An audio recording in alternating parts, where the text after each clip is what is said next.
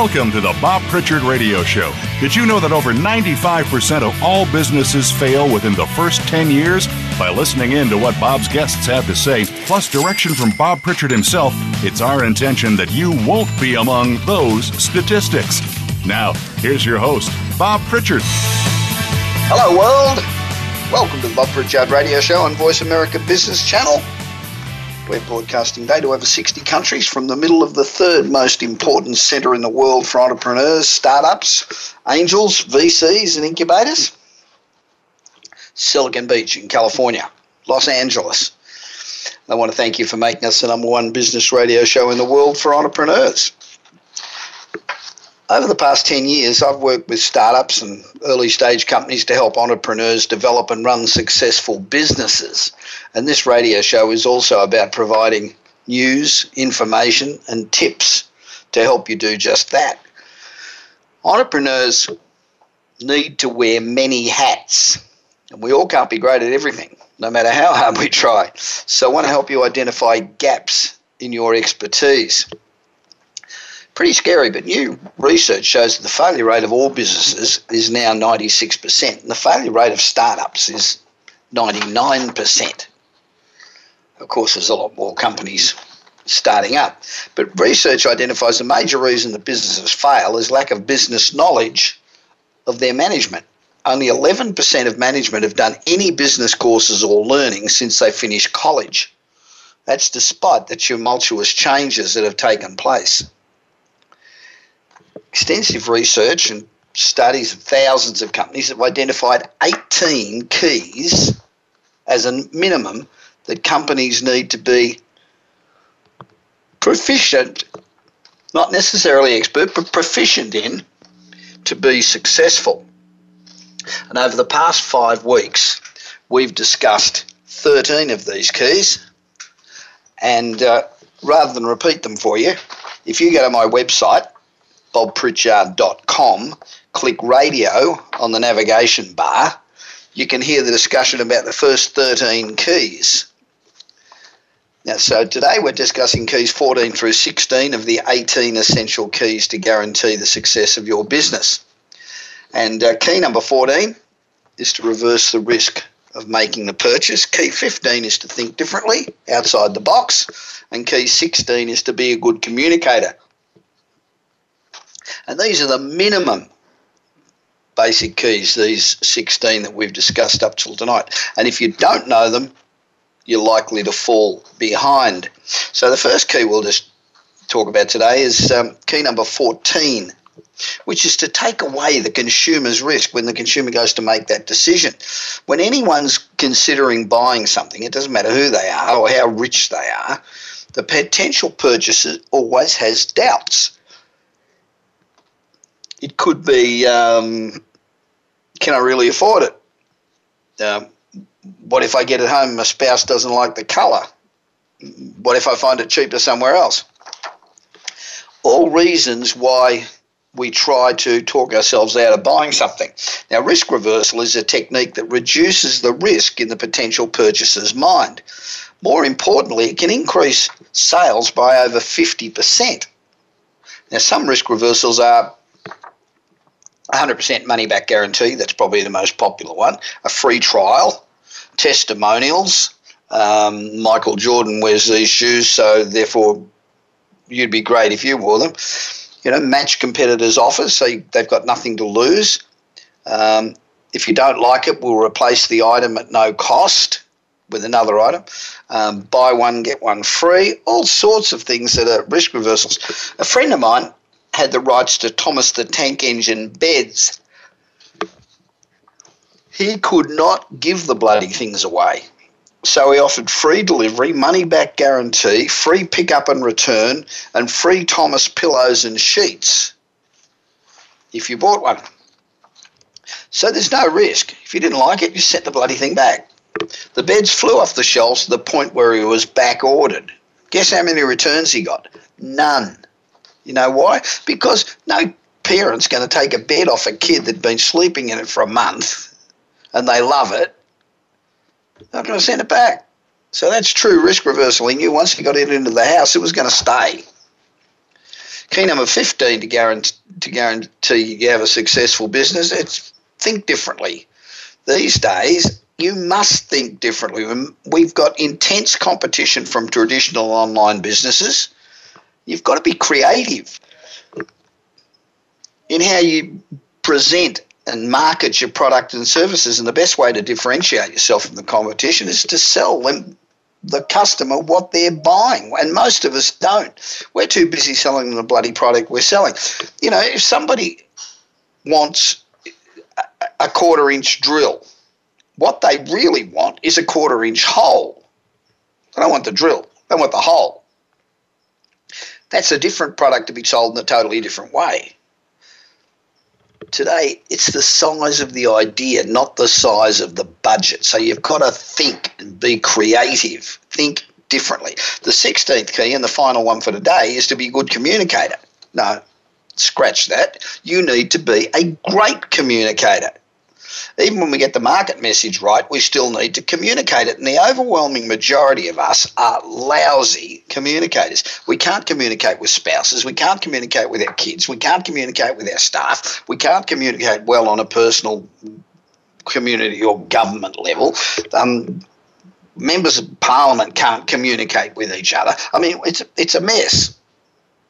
Roy Nierenberg from Berkeley in California, who wrote The Art of Negotiating, says 81% of business managers have extremely poor communication skills. 81%. Not 3 or 4. 81%. 4 out of every 5 have lousy communication skills. And when communicating, it's important to use information about the customer to build rapport and structure your sales message. You know, you've got to realise that communication today is about dialogue. It's not monologue anymore. And, you know, there are 4 additional things to realise. Firstly, today's generation in particular want dialogue. They just don't want to be told. Secondly, communication's understanding the expectations of the customer. And thirdly, communication is developing a relationship of trust with that customer.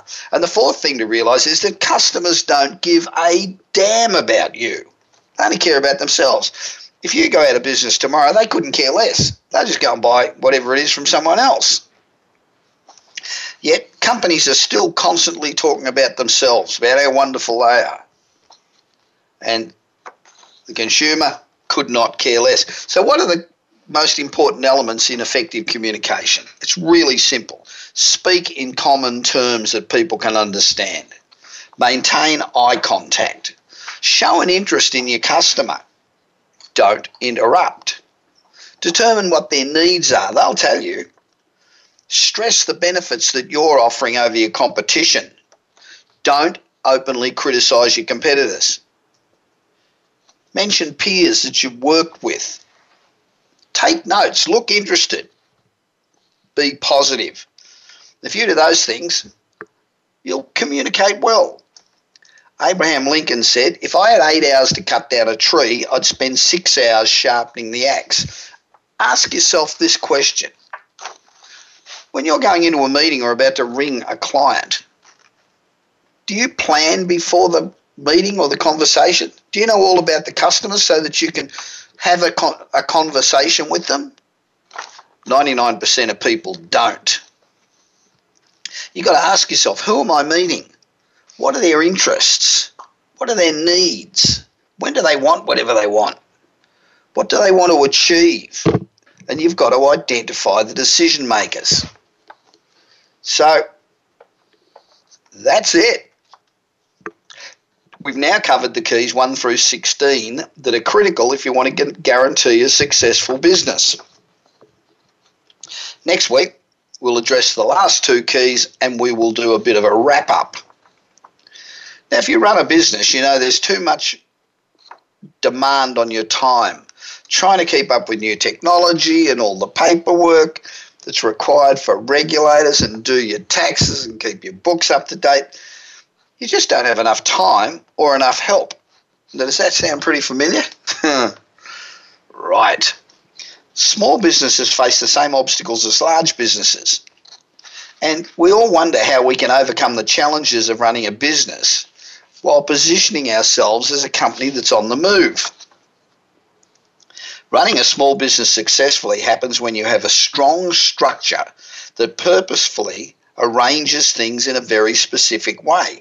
And there are 4 areas of business where structure can have the biggest impact.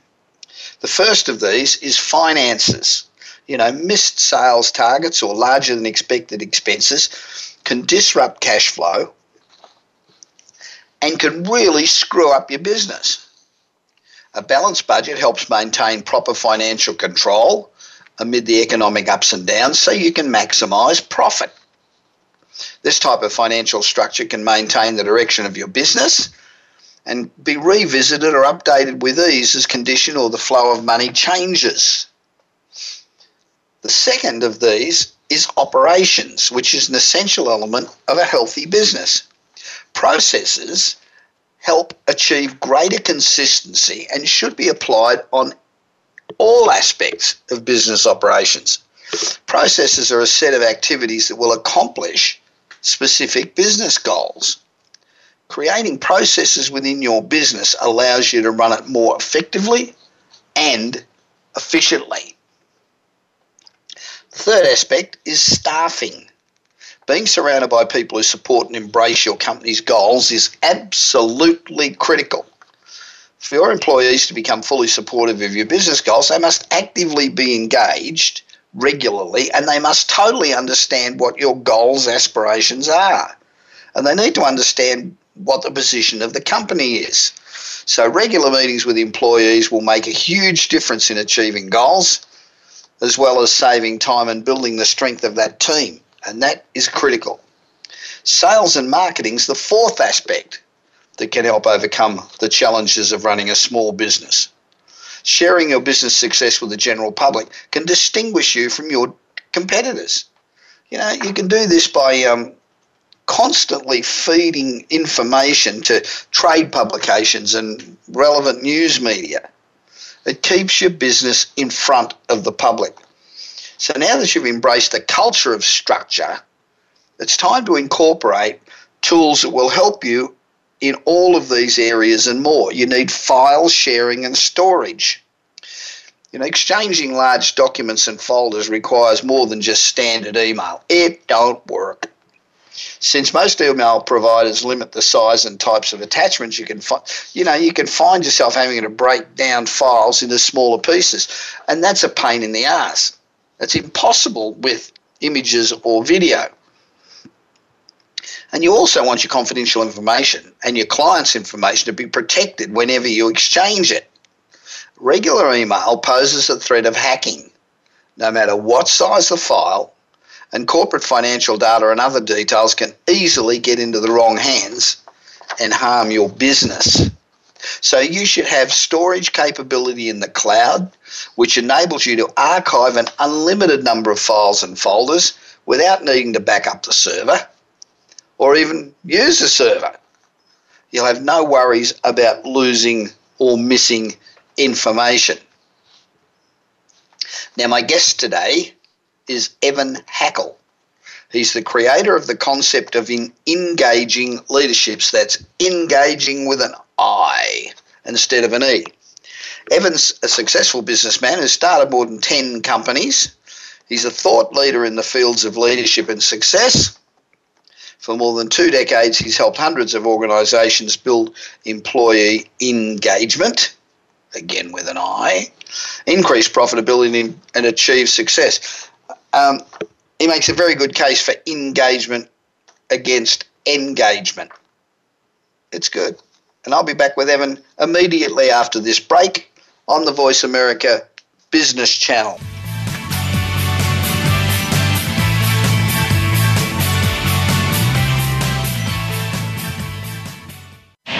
Do you want your business to achieve results you never thought possible? Bob Pritchard is recognized as the Business Leader's Advisor and has 30 years of experience as a straight-talking troubleshooter for Fortune 500 companies and SMEs across the world. Whether you need a checkup across all departments of your business or simply want to improve marketing, advertising, performance measurement, or some other area, Bob Pritchard will work his magic so you can blow away your competition. Bob Pritchard is also one of the most in-demand speakers in the world. Over 1,500 clients on 5 continents and countless standing ovations are a testament to how he changes the fortunes of business. Pick up Bob's new book, Kick-Ass Business and Marketing Secrets, at your nearest bookstore, or visit Bob's website at www.bobpritchard.com. Remember, if you want to be successful, call Bob Pritchard now. Worldwide phone numbers and more information can be found at bobpritchard.com.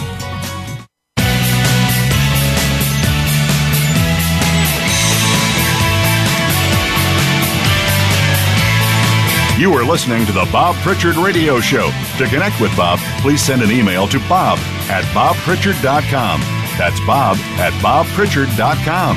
Now, back to the show. Welcome back to the Bob Pritchard Radio Show. Now, this is the segment of the show where we talk to people who are taking initiatives that can help entrepreneurs to be more successful. This segment is not just about helping our guests to promote their business or their books, but we really try to ask questions that will provide answers that are of benefit to all of us. You know, it's very, very hard to be successful today. In fact, the latest figures I saw showed that between 96 and 99% of all businesses fail. So we try to find out what makes our guests tick, what has made them successful, and what we can take away from their experience that will make our journey in business less challenging. Now, this program is all about saluting and assisting entrepreneurs, no matter what their endeavour. It doesn't matter whether you're developing a new app or whether you have decided to open a dry cleaning service. It's still being an entrepreneur, and it means you've got to wear a lot of hats to be successful. So we want to be able to emulate the success stories that our guests relay to us, so we can encourage others to get out and have a go. Today's entrepreneur has what I believe is a great concept that can really facilitate bringing a startup or an existing business to success. Evan Hackel is the creator of the concept of Ingaging, with an I instead of an E, Ingaging Leadership, and author of the book titled Ingaging Leadership. Evan's a successful businessman who started more than 10 companies, and during his tenure at CCA Global Partners, which incidentally is a great organisation, they partner with businesses and bring their talents to bear, and they have an enormous track record. So during his tenure at CCA Global, he ran a $5 billion division. One of his signature achievements was turning around a bankrupt business in 4 years, more than doubling system-wide sales to exceed $2 billion. Evan's a leader in the training field. He was CEO of Total Training in North Carolina that specialises in developing and implementing interactive training solutions for companies in pretty much all sectors. Evan's also the creator of the concept Engaged Leadership. He's a thought leader in the fields of leadership and success, and for more than 2 decades he's helped hundreds of organisations build employee engagement, increase profitability, and achieve success. With all that mouthful out of the way, I'd like to welcome Evan to the Bob Pritchard Radio Show on Voice America Business Network. Hi. Hi, great to be here. Now, apart from the fact that you likely can't spell, how the hell did you get to spell engagement with an I instead of an E? Well, it's because there's a distinction between the word engagement with an I and engagement with an E, and I like to say it's engagement with an I for involvement. Okay. So the simple way to look at this is, if let's say you're a sports fan and you got your favorite football or basketball team, you're very engaged. You're watching games. You're paying attention to trades, but no one's asking you. No one's no one other than your friends, but no one from the team is calling you up and saying, hey, what do you think we should do? You're engaged, but you're not really involved. You're not, participating in the team sport. Sure. The same thing's true in business. A lot of businesses, you have leaders, and they have a vision, they have a direction, they share the vision, they share the direction, which, by the way, is only a small percentage of them. A lot of them don't necessarily have a clear vision and don't share anything with people. But the good ones have a vision and they share the vision, and that's engagement with an E. And engagement with an I is when you go to the people that you're working with, and you go to your customers and go to your vendors, and you get them to participate and share ideas, share suggestions, have conversations, and build a vision that is collaborative in nature, decided, not democratic. You as the entrepreneur, you as the CEO of your company, you're the one that ends up making the decision on what the vision is, but you've brought people into the process, they feel involved. Yep. And when someone is engaged that way, they have a sense of ownership and commitment to the outcome far greater than when they're talked at. And that's why I have an I for involvement. I agree. That's getting people to participate and feel that they have a stake in the outcome is critically important. And, of course, the reason that most CEOs don't engage people is because they just don't have the personality for it. There's so many so-called leaders that are not leaders at all. Well, it's interesting. When you go to school, they don't teach leadership. You go to high school, they don't teach leadership. You go to college, you go to business classes, and they talk a little about it. They don't really teach leadership. They teach management. Yes. And so consequently, people don't know. And I think we're sort of taught that, when you own a business, you're on your own. And it's sort of like expected that people are, quiet or closed mouth about their plans, and people just haven't been naturally trained to think in the way of being engaged. But it makes an incredible difference in the business. And you mentioned CCA Global Partners. I was there for 20 years, and we had an average growth rate of 29%. Wow. And the whole company went from having, maybe $70-80 million in volume to about $10 billion in volume in that 20 years. Yeah. So it's hard to have that kind of growth rate unless you're being innovative and you're doing things to get people all to be working together. So it's really a great process. Most corporations do not encourage. They'd like their employees to contribute ideas and be able to improve systems and processes, but they don't really encourage it, do they? They don't. But there's certainly no incentive for anybody employed by a company to come up with the next brilliant idea that's going to save the company millions of dollars. Yeah, and most people are just so busy doing. Every day you go to work and you got so much to do and you can't accomplish what you got, and everyone's busy and companies have really become lean and consequently they every employee's got more to do than they can do. But the sad reality is when you take the time to have conversation about how to make the business better, when you take the time to discuss where the business is going, you can change your processes, you can change how you run and operate and become more efficient, more effective. But we tend to, run around with our heads cut off, particularly small business owners, and they've got so much to do on their plate, and they aren't proactively thinking about, okay, I need to be the communicator of this message. I need to involve everyone in the conversation of where the company's going, because if I can get everyone on board, everyone supporting where we're going, I can tap the best ideas of everyone in the organization. We're going to accomplish a lot more than if I just, by my wisdom, lead. So is it really a lack of time, or is it that these people just do what they have to do and don't really give a rat's ass about, what happens with the company as long as they get their pay packet every week? Well, I think, when you're talking about an entrepreneur, a person that owns the company, yep. I think they care. I think the company, absolutely. Yeah. The people within the company that work for the company, if there is not involvement. And if they have not felt a sense of responsibility and ownership in the creation of that vision, absolutely tend to just work. Yep. This is my job. This is what I do. I have a great idea, but no one's going to listen to me anyhow. I'm just going to keep my head low. And the reality is, with the Great Recession that we just had, there's a fear of people wanting to, not wanting to lose their job. Don't want to rock the boat. Right. They don't want to take a chance. They don't want to share anything in fear of retribution. Yep. I was just at a C-suite leadership conference that was in Boston. Yep. And one of the Jeffrey Hazlett.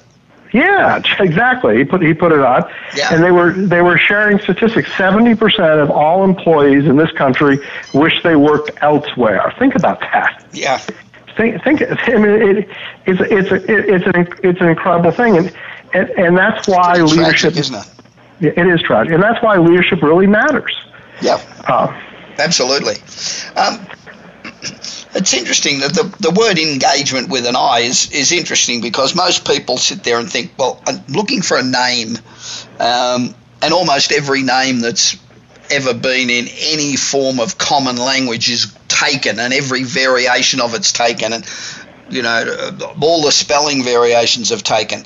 And you start sitting there, most people that I know that start businesses sit there and go, okay, I've got to make up a name. I've got to have something with Z's in it, and I've got to have something with Y's in it, because they're the only letters that aren't used much, and maybe a Q. So how did you, engagement is really, switching the E for an I is really very simple. Did that just come to you quickly, or did you exhaust all the Z's and Y's and Q's?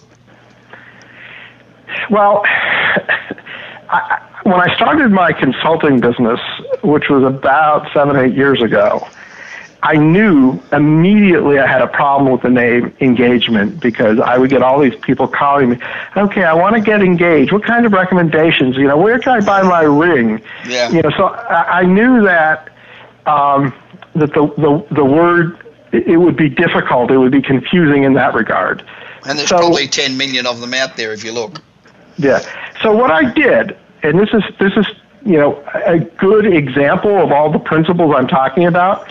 So here I am. I'm about to start my business. I'm going to be a business of what? I'm certainly not that today, but at that time that was the plan. Right. So what I did is I invited friends, and some friends with some marketing experience, some friends that just simply knew me and knew my management style and knew what I did. Had a big dinner at my house. I think we had about 15 people there, all nice enough to volunteer, to be there. Yeah. All I did was make a big pot of paella. Yep. And we sat there and we talked about, what this business is going to be and what it's going to do and what's going to be different. And I talked about, this concept of engagement as a core of who I am as a leader, as a person, as a value statement. And so I knew that engagement needed to be important. And we started to say, well, what are the elements of engagement? And then, involvement. And that's really what distinguishes me. And at that dinner, we came up with the name Engage with an I. So it wasn't really, in retrospect, it was easy, and it was brilliant. Would I have come up with it myself? Probably not. Yeah. Because I am myself not this genius marketing person, but I had very bright people in the room. Yeah. And that's the whole point. Is in every organization you have really bright people, and that there are so many things happening. It's impossible for you as the owner, unless you work for yourself and you're the only person in your company, to know everything that's going on. Yeah. That's a great lesson for listeners who are starting a business or thinking about starting a business or looking for a name, to have 15 people around for dinner and have them focused on your business and what you can do, and perhaps the name, or perhaps a dozen other things. And for a big pot of paella, I would have been there. You get people to come, And it is a great idea. We're always urging people to have mentors, and that's the same as having a mentor, except you have them all around for dinner. Good idea. Very good idea. So why are most managers not normally engaged with an I? Leaders. Well, I think it's a combination of being rushed. I think it's a combination of fearful that they may be exposed for being a fraud, and I know that sounds odd, but I think it's part of most people's DNA that they secretly are afraid that someone's going to be smarter or brighter than them. I've been waiting for 40 years for somebody to expose me. Yeah, well, look, I got to tell you this, I got the same issues myself. But I just think it's always, people don't like to be blindsided. I mean, that's really, part of it. I also think, honestly, that people just haven't thought about it.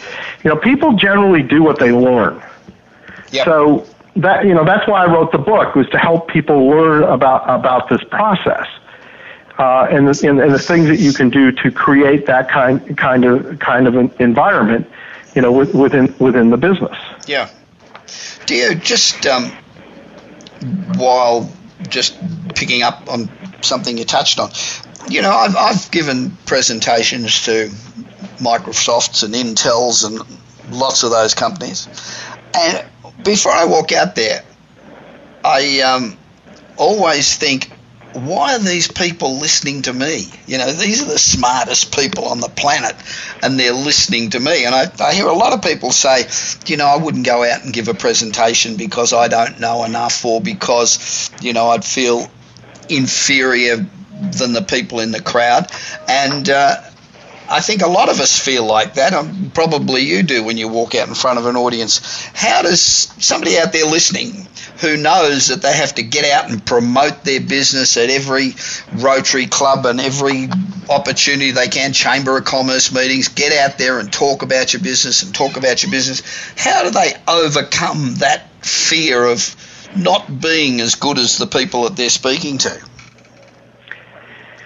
Well, it's an interesting point, because what happens in any business, why they want to listen to you, why people that don't know as much add value, is because people come at things at different perspectives and they see things that other people can't. There's this concept of tunnel vision. Yeah. So, when I work with my clients, and people can do this, they don't necessarily have to hire me to do this, but I interview every employee in the company. Yeah. Unless it's a massive company, but sure. And I'll even interview the person who's working in the warehouse. Yeah. And it's amazing what you'll learn from these people, but inevitably, to your point, they're going to say, well, I didn't think my idea was all that important. I didn't think anybody would care about my idea. I'm not, I thought of it, but yet I was afraid there was something I was missing, so I didn't want to share it. Yeah. And what you need to do is you need to create a culture where people feel very comfortable sharing, and that they have real, opportunities. And if you don't mind, Bob, maybe I could share a couple things that I have done that people could probably pretty easily do that are pretty powerful ways to get engagement. Okay. One of the things that did very, very successfully is what I call a whiteboard meeting, or a open meeting, and essentially brought the team in. Yes. And you come into a room, and there are flip charts all over the room. Yep. And say to people, look, management isn't going to participate. And what we want you to do is, if you have a topic you want to talk about, walk up to one of the flip charts, write the topic down, and if there are other people that want to talk about it with you, they come over, and then you write down what the issue is and your recommendations for solutions. Right. And very important that they write their recommendations for solutions, because issues without solutions are just, it's not productive. Yeah. And you want people to, present those things. And then, after doing that for a couple hours and people moving around and changing new things, management comes into the room, and each person that started their topic makes a presentation. Right. And you get such terrific ideas.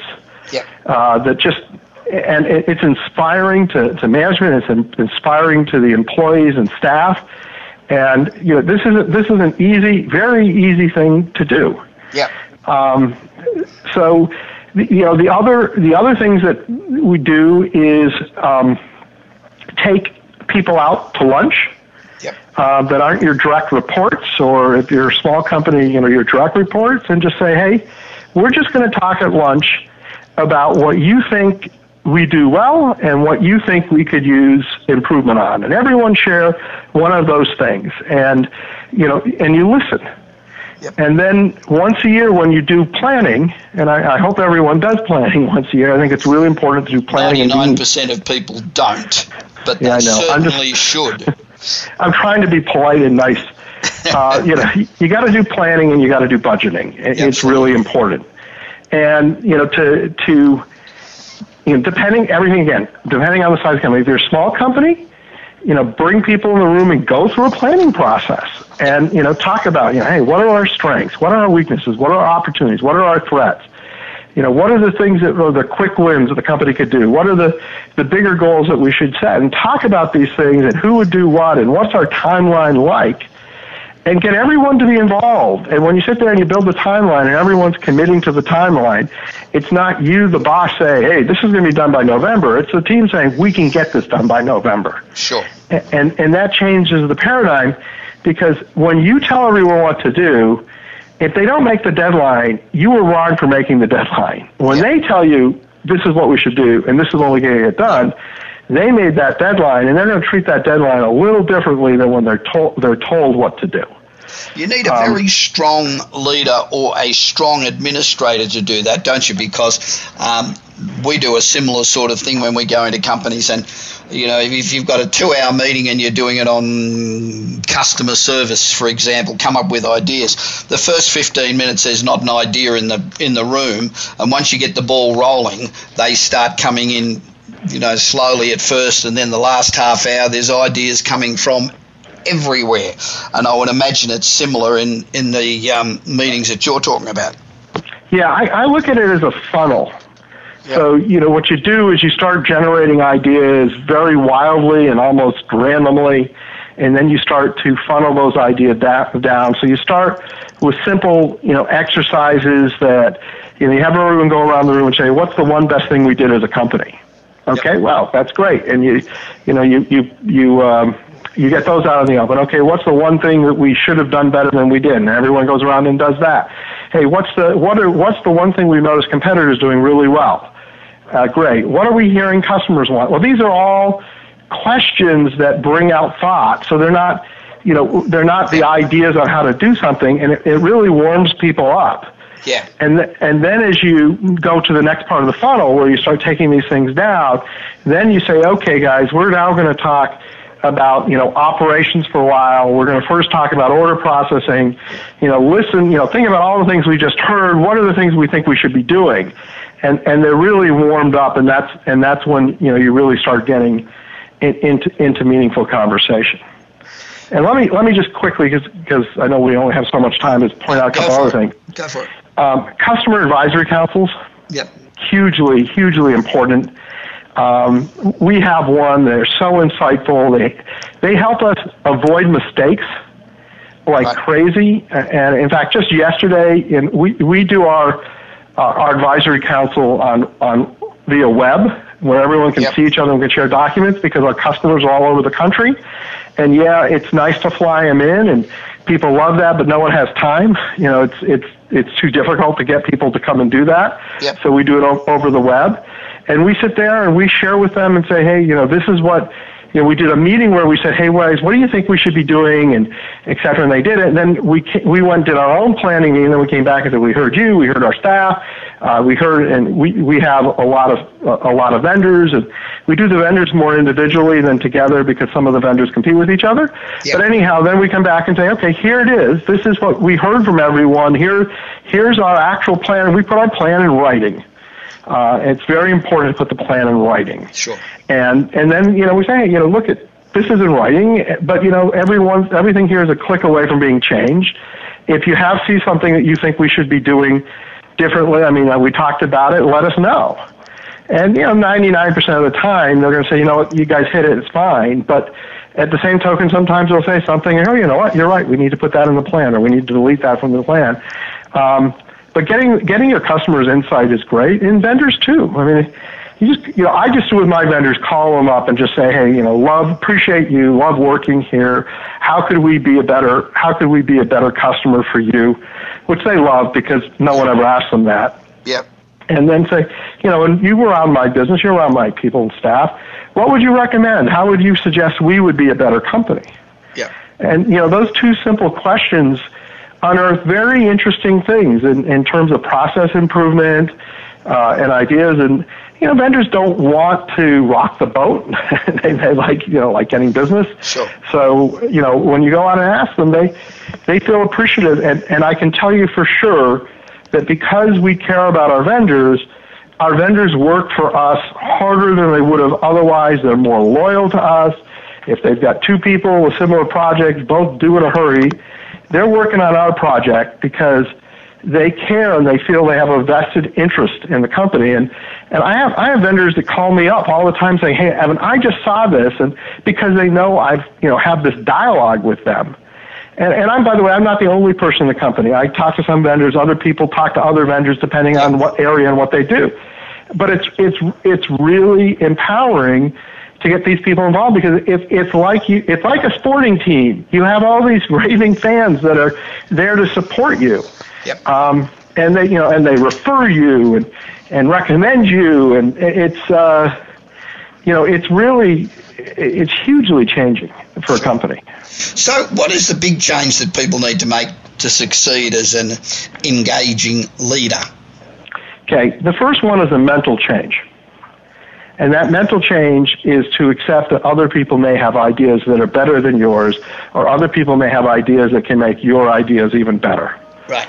We as a human being, we sort of are in a defensive mode, fight or flight, and when we listen, and for me this was a very big problem in my life, when I would listen to people, I would listen to them to not really hear them, although I would act like I was. I'd ask open-ended questions and follow-on questions, but I was really listening to prove to them I was smarter than them and what they were saying was wrong.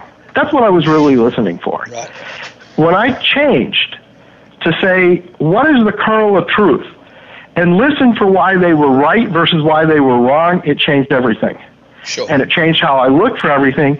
And so then I started to say to myself, well, if these people are right, other people have good information, so now I want to know what everyone thinks, because I'm embracing the fact that there are other people with great ideas and insights that I don't have. And so if you change from that point of view of, I know it and I want to be the one right, and go to a point where you embrace that other people have great ideas and I want them, that's when you can become an engaged leader. That's critical for any leader. Yeah. If you go into engagement, and I use the word engagement with an E here, right, with the idea that you're going to pretend, I'm going to have a meeting, I'm going to ask everyone their opinion and blah, blah, blah, but I'm really placating them and pretending to listen, they will absolutely figure that out. It has to be genuine. Yeah, that's true. So I'm sitting out there listening to this and I'm saying, yeah, that makes sense. So how would a listener out there start implementing engagement with an I? Okay, I would say the following, and I'm building on what you said earlier, okay, proving to you that I was listening to you while you were right. And you said, 99% of people don't have a vision or have a plan. Yep. So I would say to you that the thing that they need to do is craft a vision for where they're going as a company. And the way they need to do that is to go and, depending on their size, have meetings with their staff and say, hey, 10 years from now, where should we be? And listen and talk to their customers and talk to their vendors and build a vision statement for the company, something very short, 5, 6, 8 words, really, really clear, that people know what it is, that people can understand it and get it. And that's where you should start, because you really can't build a successful business without a direction. I like to call it a flag. This is our goal. This is where we're going. This is what we're trying to become. because what happens when you don't have that flag and you don't have that vision is, one day you're going this direction, the next day you hear no idea, you go in another direction, and those are why businesses flounder, because there isn't the clarity of direction. And that doesn't mean that you don't change your tactics, as you go, because the world changes. Yeah, competitors change. Everything changes. Yep. But if you don't have an idea of where you're going, it's hard to get there. Yep. I play a game when I work with clients, and as you work with clients, you probably steal this one, and that's okay by me because everyone on the call can steal this idea. I thought you stole it off me in the first place. Well, you don't even know the idea, but I probably did. I'm just joking. But, look, we all get ideas from other people, and that's what makes the world beautiful. Yep. So I start, and I take one person out of the room, and I blindfold them. I put in the room a round circle on the wall, and they have no idea where it is, and I bring them in, and I say, okay, you got 30 seconds. Now, here's a Post-it note, and all you have to do is put the Post-it note on that round circle, but you're still blindfolded, and no one in the room can help you. Right. So they walk in the room, and they have no idea what to do, and no one ever finds it in 30 seconds. Sure. And I said, this is what it's like to have no vision of where you're going. You're just stumbling around, putting your hands out randomly, hoping to find gold. Yep. Occasionally, people without visions do find gold, but that's what you're doing. And then I have the person go back out, and we do the same thing again, except this time I put 3 targets up, and I divide the room into thirds, and I say to everyone, in your third, you can tell this person anything you want, try to get them to put the sticker in your goal, not in someone else's goal. And this part, and if you do this, really important, no one can touch the person. Right. And the reason I share this advice with you is because I've seen people almost be ripped in half by people pulling on them. So it's very important. So the person comes in, and people are screaming, follow me, trust me, come on, go this way. And the person's hearing it from all different directions, and they're totally confused and they don't know what to do. Yep. And that's what happens when you have people that work for you that are given multiple different goals from different divisions. Marketing wants you to do this. Operations wants you to do this. Everyone has different goals that are not in concert. And when you have that happen, there's total utter confusion. It's not effective. Yep. And then the third time, we have the person, we show them in the room where the thing is. We have them practice going to it, count your steps, feel the wall, and show them exactly how to put the thing on the dot. They come back into the room, still blindfolded. Everyone in the room cheers them on, gives them help, and generally within about 7-8 seconds, they put the thing right in the middle of the bullseye. Right. And that's what happens when companies have clear vision and plans, and everyone understands they know what they're doing. Is that everyone can achieve the bullseye because there's real clarity of mission. I actually do something very similar to that, but a bit different. We're very short of time, so really quickly, I've got a house full of business books, bloody millions of them. Why should I read yours? Why should you read mine? Yeah. Because leadership is the cornerstone for success. And you can read and understand everything about business, but if you don't understand the fundamentals of leadership, you're not going to be successful. And my book is an incredibly easy to read book. I've got 18 action items that are clearly set out. So unlike a lot of business books that give you ideas of what you should do but not real clear exercises or methods to do it, I give you actual tips and advice to help you implement.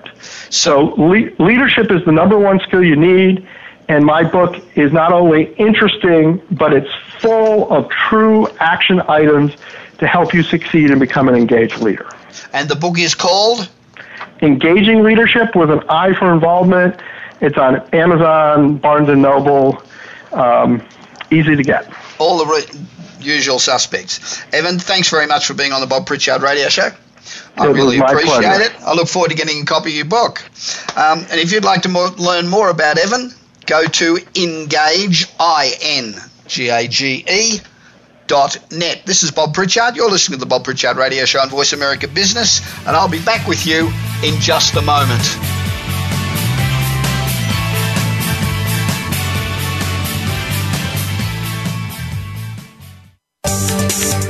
From the boardroom to you, Voice America Business Network.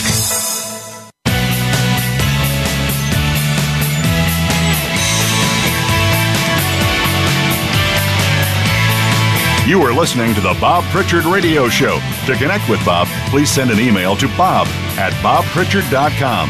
That's bob@bobpritchard.com. Now, back to the show. Welcome back to the Bob Pritchard Straight Talking, absolutely no bullshit business radio show on Voice America Business Channel. And we're the number one global business radio show for entrepreneurs, and this week being broadcast from our new studio on Hollywood Boulevard in Los Angeles, where entertainment meets technology. Because this radio show is broadcast globally, we have a lot of entrepreneurs contacting us asking what steps they need to take to create a successful startup overseas. And usually they're international companies wanting to come to the United States. You know, growing and scaling a startup, whether it's an exciting new market or a competitive and saturated one, is not as straightforward as you'd like it to be, especially if you want to launch in a foreign country. From inadvertently designing offensive logos or slogans, which happened to us once with Coca-Cola, to failure to protect your intellectual property, which happens frequently, or simply being unable to penetrate your target market, a hell of a lot can go wrong. It takes some savvy business skills to ensure that you don't return home with your tail between your legs. So what advice should you get on creating startups on foreign soil? The first tip is don't be cheap. Professional advice can seem expensive. You know, I'm always having a heart attack when I consult an IP attorney or even an attorney in general, or getting accounting advice from one of the big guys. But, you know, and when you're starting out, it's horrendous. But heeding unprofessional advice will be a lot more expensive in the end and probably cost you your business. While it's true that capital is the lifeblood of a startup, the cost of bad legal advice or poor translation or cheap accountants will, in most cases, end up being much higher than what you would have paid for good local professional advice. The second key is to actually go to the country or the city or the town or the state. Visiting a country where you want to do business or the state where you want to do business is the best way to find out how your customers live, think, and operate. In today's world, every market, even markets that are 500 miles apart, can be quite different. So going on site to meet people face-to-face is extremely important. And it's even more important overseas, where, particularly in Asia, where face-to-face is so much more important than conference calls and video, which we in the West use frequently. So even if you don't have a physical presence in your target market, pay a visit to the grassroots community. You know, they'll probably make you feel like a local if you're not a jerk, and they'll help you move forward. Don't just blatantly sell your product. Make it a win-win. And after you've made the personal connection, then it's much easier to stay in touch via email or Skype. Key number 3 is to do what you know and love. With over 90% of startups failing to get off the ground, it's important to be passionate about your product. You know, most entrepreneurs don't know where to find the best shops, the best restaurants, the best places to buy supplies or whatever, and rely on word of mouth to find their feet. And you won't be so successful if you aren't 100% in love with the idea of providing your best product in that city. Key number 4 is to prepare and be patient. So you started your business and you want to be present right across a new continent. Depending on your business, this could require pretty heavy investment in technology, people, infrastructure, in places that maybe you're not quite as sure about as you should be. So you want to make sure everything is absolutely in place before you launch. We all need to think about that long-term game. Key number 5 is to find partners who can help. Trusted local partners with marketing expertise are keys to expanding and scaling in emerging markets. Before expanding into any new market, you should start traveling well in advance to those countries, map the market, and find the right trusted partners to work with, and research the risks and the upside of doing business in that geography.